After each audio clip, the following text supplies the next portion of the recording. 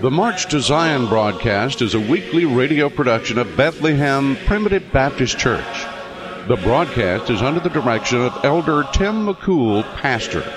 For more information, contact 205-364-1396 or write The March to Zion broadcast, P.O. Box 270, Carrollton, Alabama, 35447.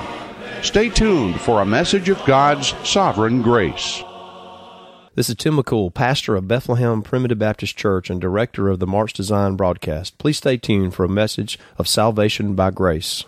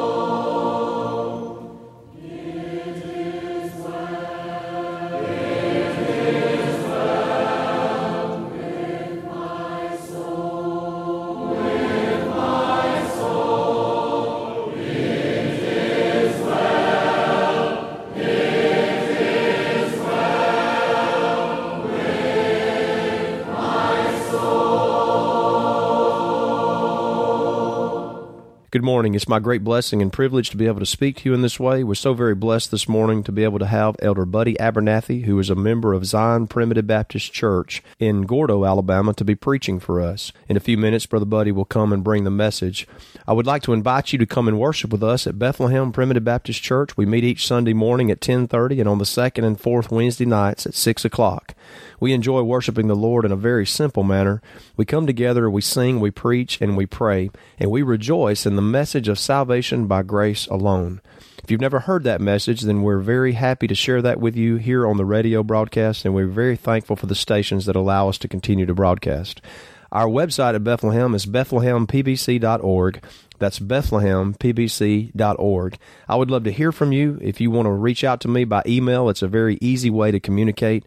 My email address is tim@timmccoolaw.com. That's tim@timmccoolaw.com. Following this song, Elder Buddy Abernathy, member of Zion Primitive Baptist Church near Gordo, Alabama, will be bringing the message. Sweet hour of prayer, sweet hour of prayer, that calls me from a world of care, and bids me at my Father's throne make all my wants and wishes known. In seasons of distress and grief, my soul has often found relief,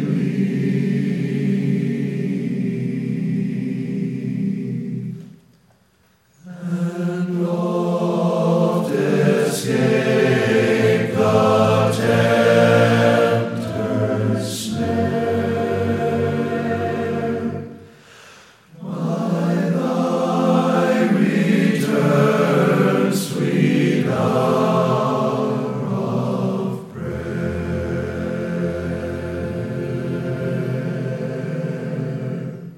sweet hour of prayer, sweet hour of prayer, thy wings shall my petition bear.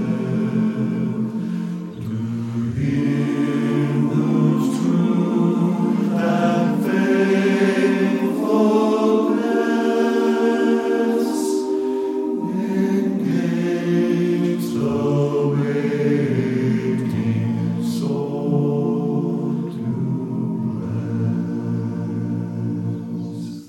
And since he bids me seek his face, believe his word and trust his grace,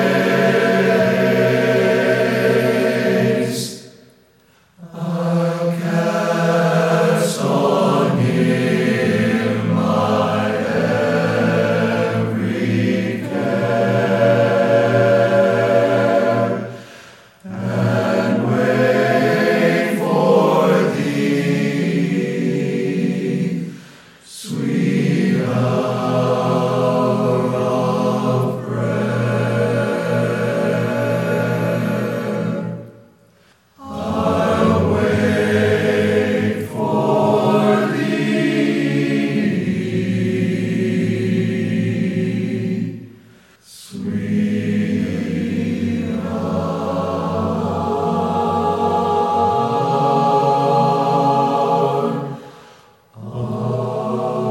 of prayer, sweet hour.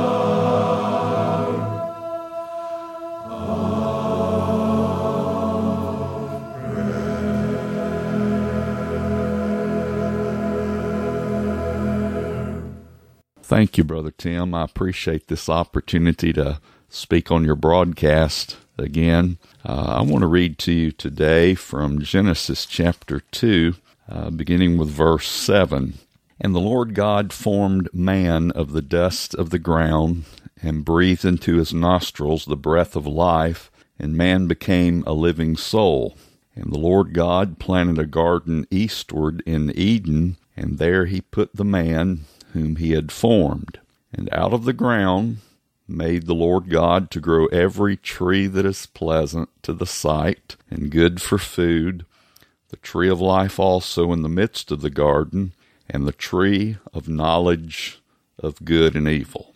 Now here we see the familiar story of God creating man from the dust of the earth, and then he breathed into his nostrils the breath of life, and he became a living soul. We know that he then placed the man in the Garden of Eden, where he could freely eat of all the trees of the garden. There was only one tree that the Lord told him that he could not partake of, and it's described here as the tree of knowledge of good and evil. Now go down to verse 15 for the sake of our limited time. It says, And the Lord God took the man and put him into the Garden of Eden to dress it and to keep it. And the Lord God commanded the man, saying, Of every tree of the garden thou mayest freely eat, but of the tree of the knowledge of good and evil thou shalt not eat of it, for in the day that thou eatest thereof thou shalt surely die.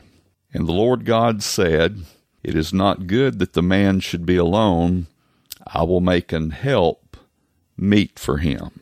Now, before we continue with that, I want you to notice here in verse 17 that the Lord told Adam, Of the tree of the knowledge of good and evil thou shalt not eat of it, for in the day thou eatest thereof thou shalt surely die. So here's the point we're at in this. God created man, breathed life into his soul, had prepared a paradise in which he was to dwell, and he could freely eat and have a very, very happy, joyful, and contented life. And in order for Adam to enjoy that, the Lord said, Here's one tree that I don't want you to partake of. Now, I'm sure a lot of speculation could be made as to why this tree was in the garden. Was the Lord tempting Adam? And different ideas might be put forth, but we know the Bible teaches that when it comes to sin, the book of James teaches clearly that God cannot be tempted, neither tempteth he any man. But perhaps this tree was placed there so that man would make a deliberate decision to do the things that God commanded him to do. In other words, he was to honor God by taking deliberate action to do what the Lord instructed him to do and avoid doing what the Lord instructed him to avoid doing. So Adam's in this wonderful place, but the Lord looked at the situation and said, It's not good that the man should be alone. So we go down now to verse 21, and it says, And the Lord God caused a deep sleep to fall upon Adam, and he slept. And he took one of his ribs and closed up the flesh instead thereof, and the rib which the Lord God had taken from man made he a woman, and brought her unto the man. And Adam said, This is now bone of my bones, and flesh of my flesh.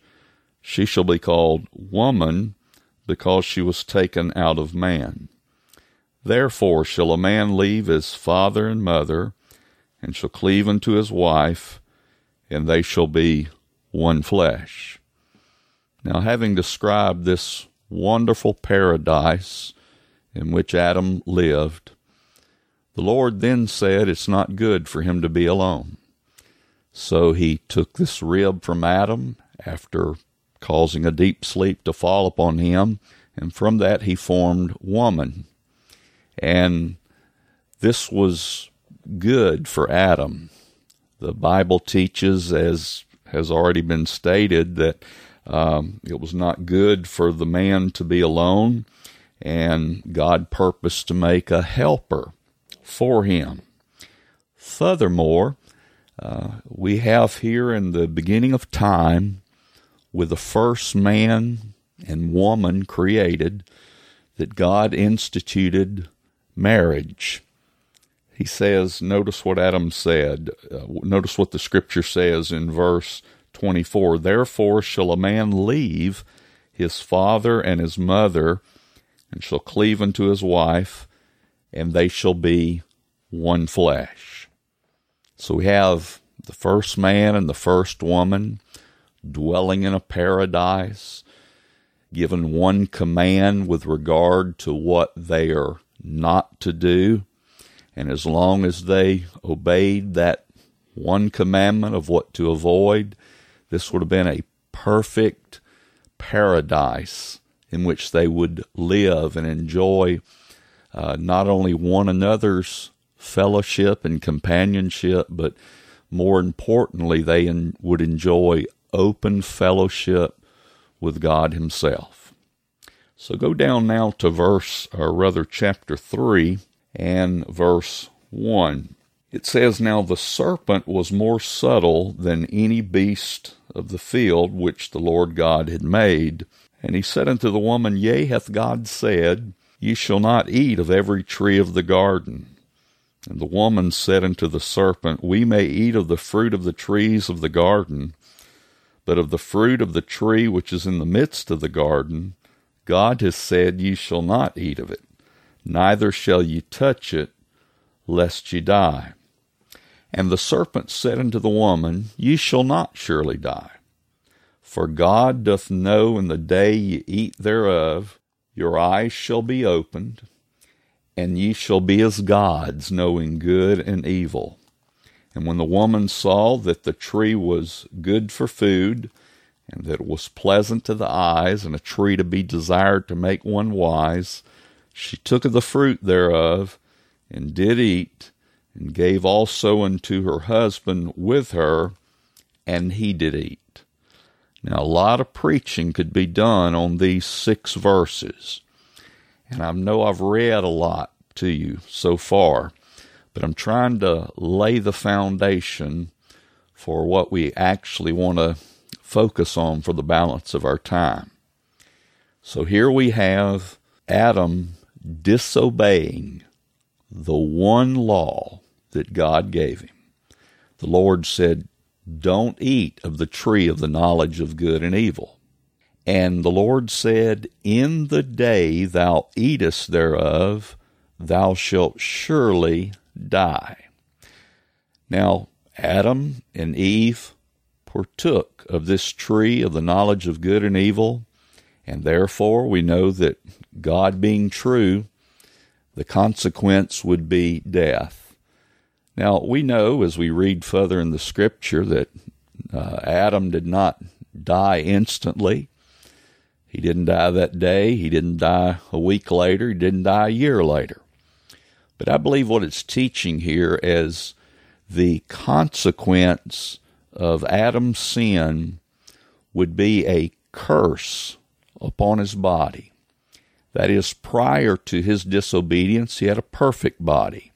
Had a body that was in no way influenced or corrupted with the effects of sin.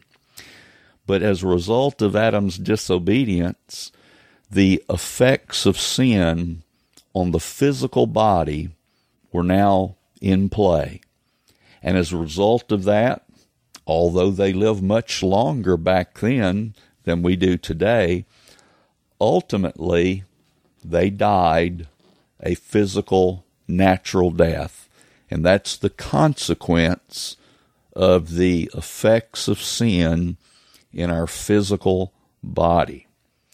Now, notice how this is described in Romans chapter 5 and verse 12.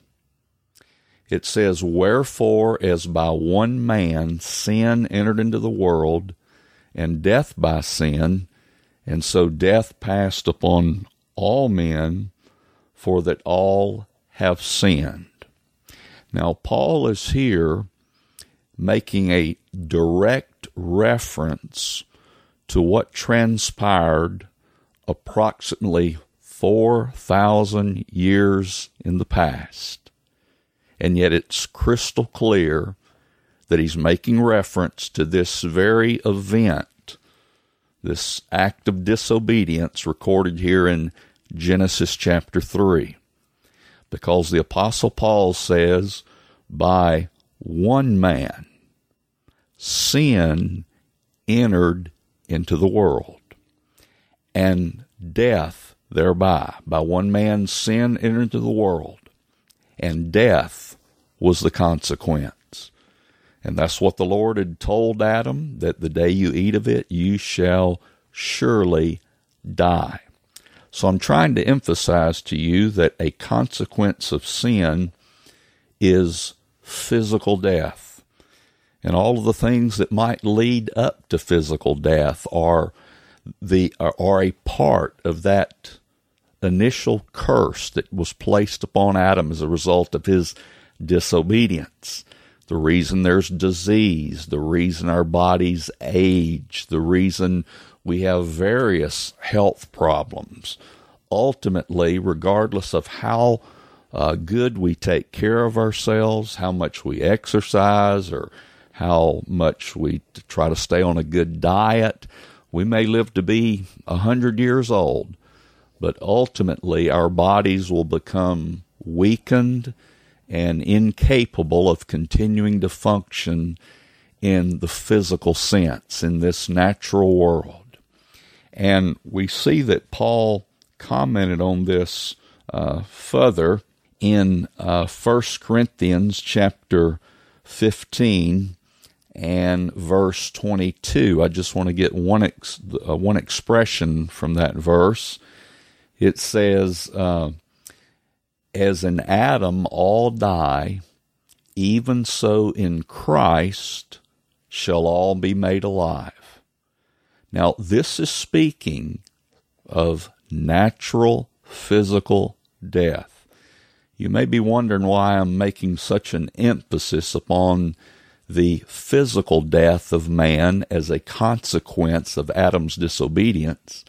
The reason I'm doing that is because I want to eventually speak to you on the spiritual death of man that was a consequence of Adam's sin.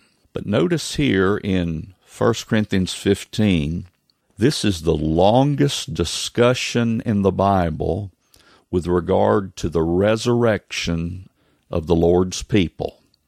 And the reason Paul gave such a long discussion with regard to it was because there were some that were questioning the resurrection. Some were saying there is no resurrection.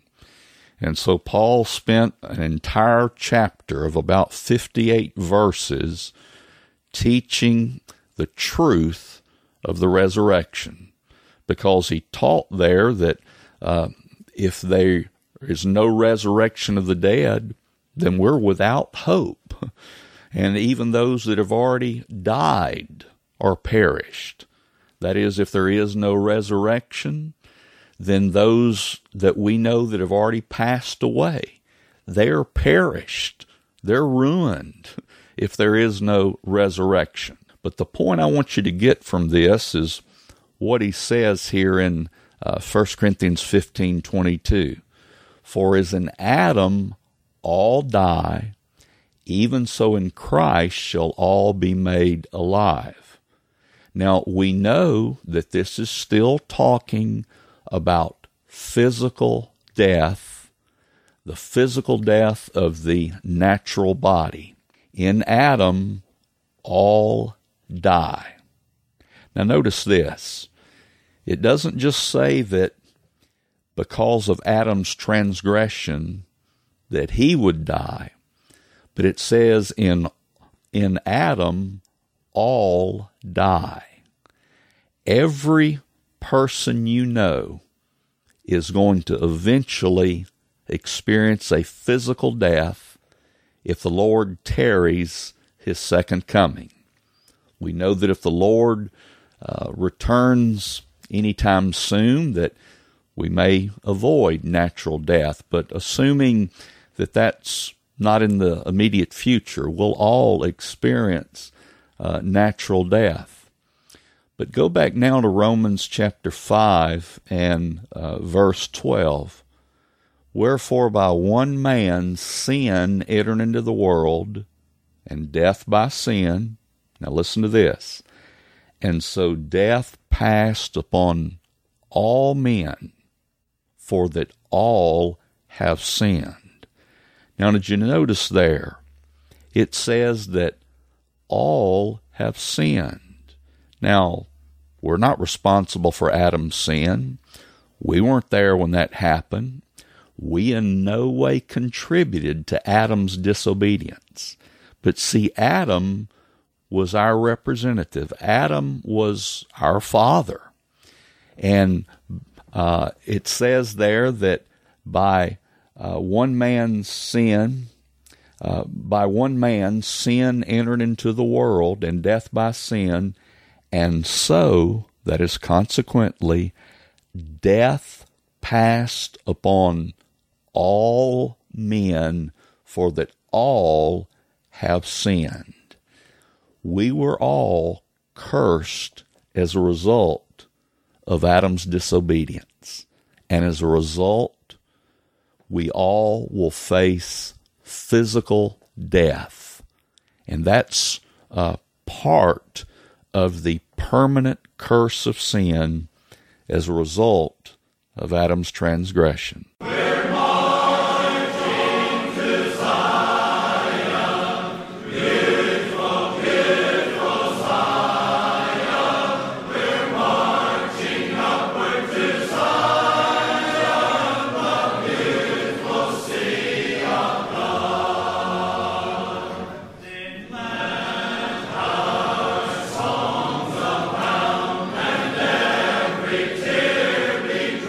You've been listening to the March to Zion broadcast. For more information, contact 205-364-1396 or write to the March to Zion broadcast, P.O. Box 270, Carrollton, Alabama, 35447.